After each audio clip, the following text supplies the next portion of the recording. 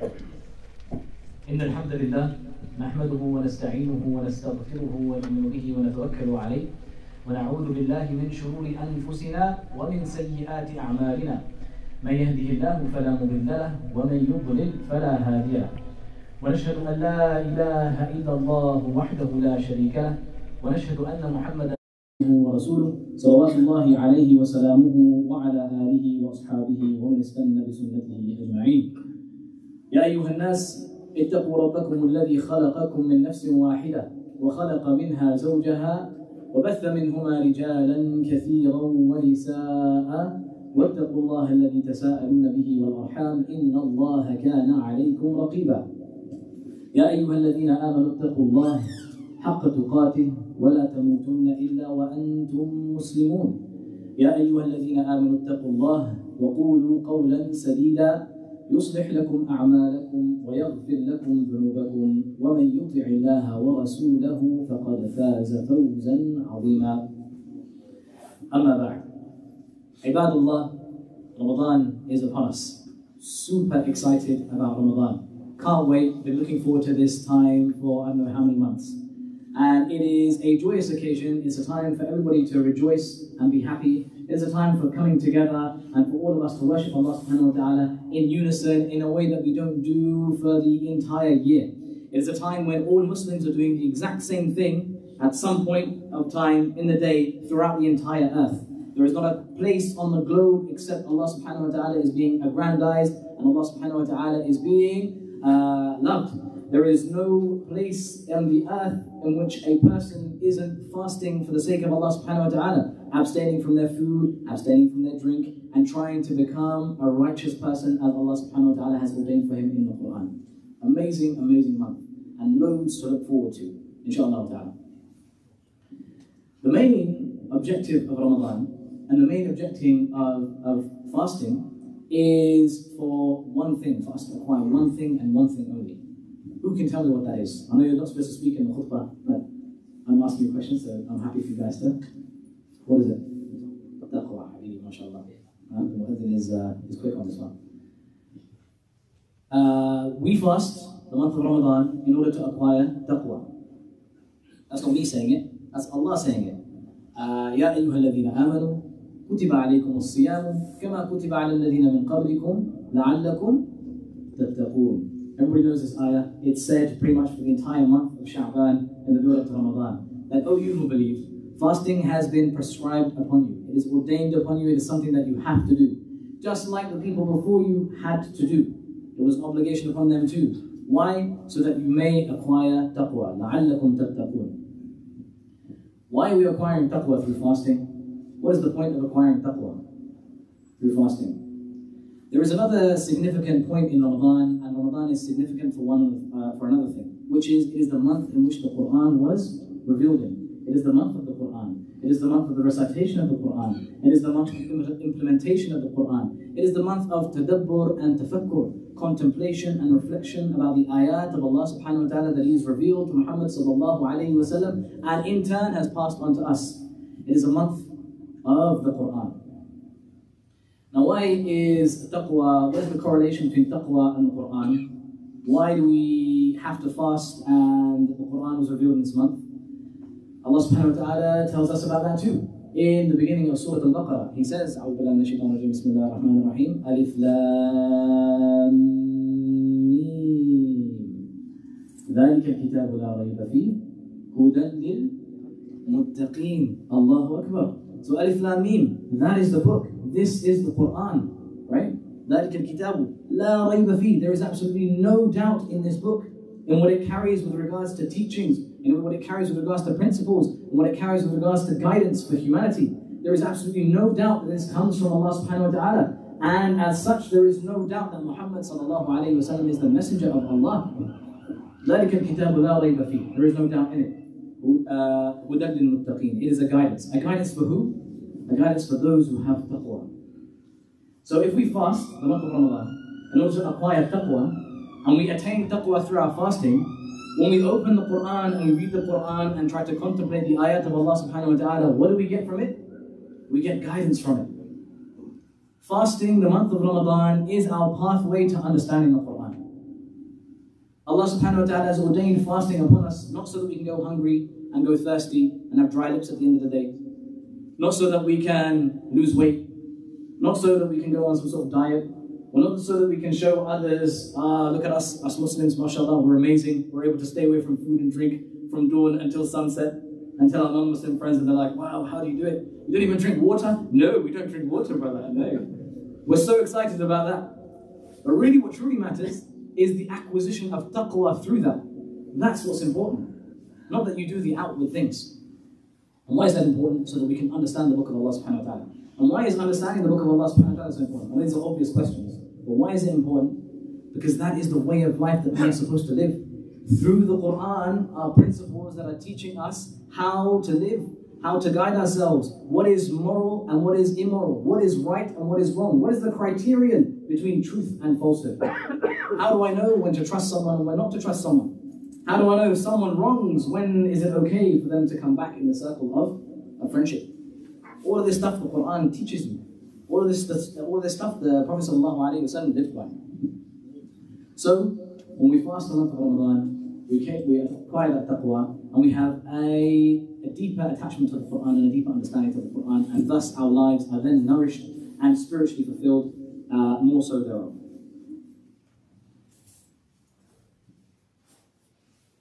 Allah subhanahu wa ta'ala goes on to say in Surah Al-Baqarah, شهر رمضان الذي أنزل فيه القرآن هدى للناس وبينات من الهدى والفرقان. That the month of Ramadan is the month in which the Quran was revealed in. We all know this, right? It was the month that the Quran was revealed in. It's a bit trivia for you guys. When was Ramadan actually prescribed upon Muslims to fast? In the lifetime of Rasulullah sallallahu alayhi wa sallam. Anybody has a guess? Before the Hijrah? Was it after the Hijrah? Okay, good. It's after the Hijrah. Now we're getting closer. How many years after the Hijrah? First year. First year? No, it was the second year after the Hijrah. So 2 years into the Hijrah of the Prophet sallallahu alayhi wa sallam. It's okay, brother. It's okay. It's okay. If the Imam asks, it's okay. Some brothers might have a bit of an apprehension about speaking during the khutbah and how that might be a wrong thing to do. As the Prophet sallallahu alayhi wa sallam, he said that the one who speaks when the Imam is speaking in the khutbah, then his Jumu'ah is null and void. He doesn't get any reward for his Jumu'ah. But when the Imam asks a question, it's totally okay to then respond to that. That's totally fine. As the Prophet did many times with his Sahaba. Anyway, شهر رمضان الذي أنزل فيه القرآن. So Ramadan was prescribed in the second year after the Hijrah. And the Quran was revealed in the month of Ramadan. And it is all about أنزل فيه القرآن هدى للناس, guidance for mankind, وبينات من الهدى والفرقان. And it's all about clarity in what is guidance, what truly is guidance. وبينات من الهدى والفرقان. And that criterion between haqq and batil. So the Quran allows us to discern all of these things. So when someone at the Oscars gets up and slaps someone else in the face, us Muslims don't sit there and be like, how do we discern whether who was right and who was wrong? And he was a bit out of order to say that stuff, but then he was justified to hit him and stuff, and all these other debates that are going on. No. The Western sort of ideology and mentality is based on the fact that it is okay, satire is okay. It's okay for me to insult you, as long as I'm joking about it and not taking it seriously. It's okay for me to insult you, insult your religion, make fun of your way of life, make fun of your appearance and how you look and so on and so forth. This is a principle that is very much rooted here in the West. Whereas us Muslims, لا يسخر قوم من قوم عسى أن يكونوا خيرا منهم. That we do not make fun of anybody else under any circumstances, because the person that you're making fun of, or the people that you're making fun of, may be better in the eyes, on the sight of Allah subhanahu wa ta'ala than you, may be closer to in the sight of Allah subhanahu wa ta'ala than you, may be closer to the haqq than you. So you are in fact insulting someone who is close to Allah subhanahu wa ta'ala. So this criterion of the Quran gives us clarity with regards to our lives. We're not confused when we live our lives. We know the difference between truth and falsehood. But he goes on to say many other things. The point I want to make here, brothers and sisters, is that for the most part, as Muslims, we get caught up in the visuals of what Ramadan brings. We get caught up in the sort of cinematic experience that Ramadan brings, that everybody comes together in Taraweeh, the masjid is packed, everyone's praying outside, there is all sorts going on, Eid comes, there's takbirat and all sorts. We are captivated and captured by that. We are captivated and captured by the way the Quran is recited in a melodious and beautiful voice. Not necessarily by the Quran itself, not necessarily by the meanings of the Quran itself, not necessarily by its implementation or contemplation. Not by those things, rather just by the visual effects of what Ramadan brings. The Prophet ﷺ, he said, "At-taqwa ha-huna, at-taqwa ha-huna, at-taqwa ha-huna" 3 times. When describing where taqwa is housed in the place of in the body of a Muslim, it's not on his limbs, it's not on his face, it's not in the clothes that he wears, rather it is in his heart. That is where taqwa truly is. Now, all of these things that we do to manifest ourselves as Muslims, the way that we pray and the way that we conduct ourselves in front of others, that is a manifestation of what is already in your heart. It permeates onto your actions, right? Iman is qawlun wa amalun wa niyyah, right? It is actions and it is speech, but it emanates from the intentions that are within your heart. So if taqwa is ha-huna, taqwa ha-huna, taqwa ha-huna, that is where we are going to attain the understanding of the Quran. Meaning that we need to rectify ourselves from the inside before we rectify ourselves from the outside. It is okay, mashallah, it is a good thing that we all come to the masjid and pray. It is a good thing that we all whip open the mushaf and we do a khatam, or 2 khatams, 3 khatams of the Quran in Ramadan. No problems whatsoever, that is fantastic. But if we neglect our heart and the ailments of our heart, and we do not rectify our hearts while focusing on the outward appearance of ourselves, then there is no khair in our Ramadan. There is no khair in our Ramadan. The Prophet ﷺ, he said that the one who insults and backbites and does all of their sins under the sun, but still abstains from food and drink, Allah subhanahu wa ta'ala is in no need of his fasting. And all he gets from his fast is just hunger and thirst. What a terrible situation that is to be in, subhanAllah. And that is all as a result of him focusing just on the fact that he is supposed to abstain from food and drink, what's on the outside. Right? Inna Allah, the Prophet ﷺ said in an authentic hadith, Inna Allah la yanzur ila ajsamikum wa la ila suwarikum walakin yanzur ila qulubikum. Allah subhanahu wa ta'ala, he doesn't look at your bodies, the way, how fit you are, how healthy you eat, and all that other stuff. وَلَا يَنْظُرُ إِلَىٰ صُوَرِكُمْ, how you look on the outside, the clothes that you wear, the car that you drive, the house that you live in. None of this stuff matters to Allah subhanahu wa ta'ala. None of it matters to Allah subhanahu wa ta'ala. What matters is what is in your heart. وَلَكِنْ يَنْظُرُ إِلَىٰ قُلُوبِكُمْ. He looks at what is in your heart. So if you come, mashallah, to the masjid, Taraweeh, the second the Imam gives the takbir, to the moment he gives the taslim of the witr, you are there, behind the Imam, the whole time. But you haven't corrected what is in your heart. Then what is the point? What is the point? There is very little point in that. We need to fast not only with our limbs, not only with our bodies, we also need to fast with our hearts. We need to fast from enmity and hatred towards others. We need to fast from our jealousy and our envy towards others. The Prophet ﷺ, he said, Al-hasadu yakulu al-hasanat kama ta'kulu al-naru al-hatab. That this jealousy that we have in our hearts towards others, this want for other people have, this desire that we have for material things that we can show others and put them down with, this feeling that we have in our heart that comes from time to time, this very feeling eats away at our hasanat, our good deeds, our taraweeh, our recitation of Quran, our coming to the masjid.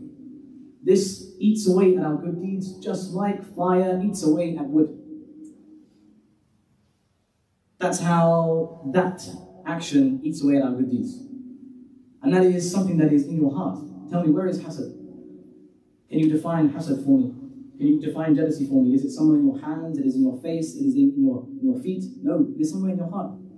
Rectify this, and everything else will be rectified on the outside. Be generous, not for the sight of giving. Pray to Allah subhanahu wa ta'ala, not for the sight of prayer, rather to rectify what is in your heart. The Prophet ﷺ, he said, whoever has a hard heart, and then he gives sadaqah. Whoever finds harshness in his heart, right? He's not crying in his prayer. He sees poverty around him, but nothing moves him. He sees people going through a hard time, he's like, yeah, that's their problem, not mine. People go through these phases. If you ever go through this phase where you have a hard heart, then give in sadaqah. It will soften your heart. Right? So not for the sight of you giving, it's rather for you rectifying your heart and softening your heart. All of our actions that we do in our deen, every single one of them, from beginning to end, has an effect on our inner being, and our inner soul, on our nafs. And that is what Ramadan is here to do. Ramadan is here to remind us that there is more to life than just satiating our carnal desires. There is more to life than just being entertained. There is more to life than just Netflix and YouTube. There is more to life than just getting money. There's more to life than being famous. Ramadan is there to remind us. And we have, alhamdulillah, the greatest of opportunities. Why? Because we are alive to see Ramadan. Inshallah, may Allah subhanahu wa ta'ala keep us alive until tomorrow. But what an amazing thing to be. What an amazing time to be in. Allah subhanahu wa ta'ala saved us from last Ramadan to be able to see this Ramadan. What an amazing blessing. Are we going to take advantage of it? Are we going to be of those who have this opportunity and take it by the reins and really take advantage of it? Or are we going to be like those who haven't prepared well enough? The first week of Ramadan goes and we're just getting into the swing of things. Middle of Ramadan, everyone kind of calms down, so you calm down with everybody. And the last 10 nights come and you're like, oh, I've got to do something about this now, but you've already missed so much. And then the 27th night comes and you stay the whole night in the masjid, and alhamdulillah, inshallah, I've caught Laylatul Qadr. Is that going to be your Ramadan? Or is it going to be something special, where something changes inside of you, and you become awakened to the Quran and Sunnah, and you embody that in your heart and your mind, and you implement that in your life and with your family. And throughout the rest of the year, even after Ramadan, it is as if Ramadan stays with you. Is that going to be your choice that you make? This is what we have in front of us, inshallah ta'ala, a choice for us to make from tomorrow or from today even. So may Allah subhanahu wa ta'ala grant us tawfiq to be able to make the right choice, to be able to benefit from our time in Ramadan, and to be able to be of those who implement the Quran in our lives and with our families. أقول قولي هذا واستغفر الله لي ولكم ولسائر المسلمين فاستغفروه إنه هو الغفور الرحيم.